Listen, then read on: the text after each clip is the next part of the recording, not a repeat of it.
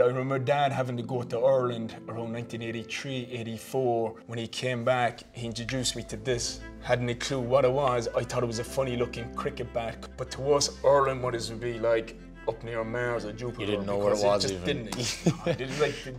Didn't even like register on our, you know, on our radar. I think for me, when I grew up, I knew that I was a little bit different looking than a lot of my friends that I grew up with. I was different than my friends growing up. I was always into different things than I suppose they were. Like I just loved playing sport constantly, always wanting to play, and I was involved with my club teams, and I wasn't through my club and my community. Then with that, I think it was the very same things. You know, I learned a lot through it in terms of respect, discipline, honesty. You know, a lot of traits that I'd have within my life at the moment would have came through getting involved with my club and in my community. That once you got on the pitch and you know yourself, It's your safe place, yeah. It's where you probably, you know, feel.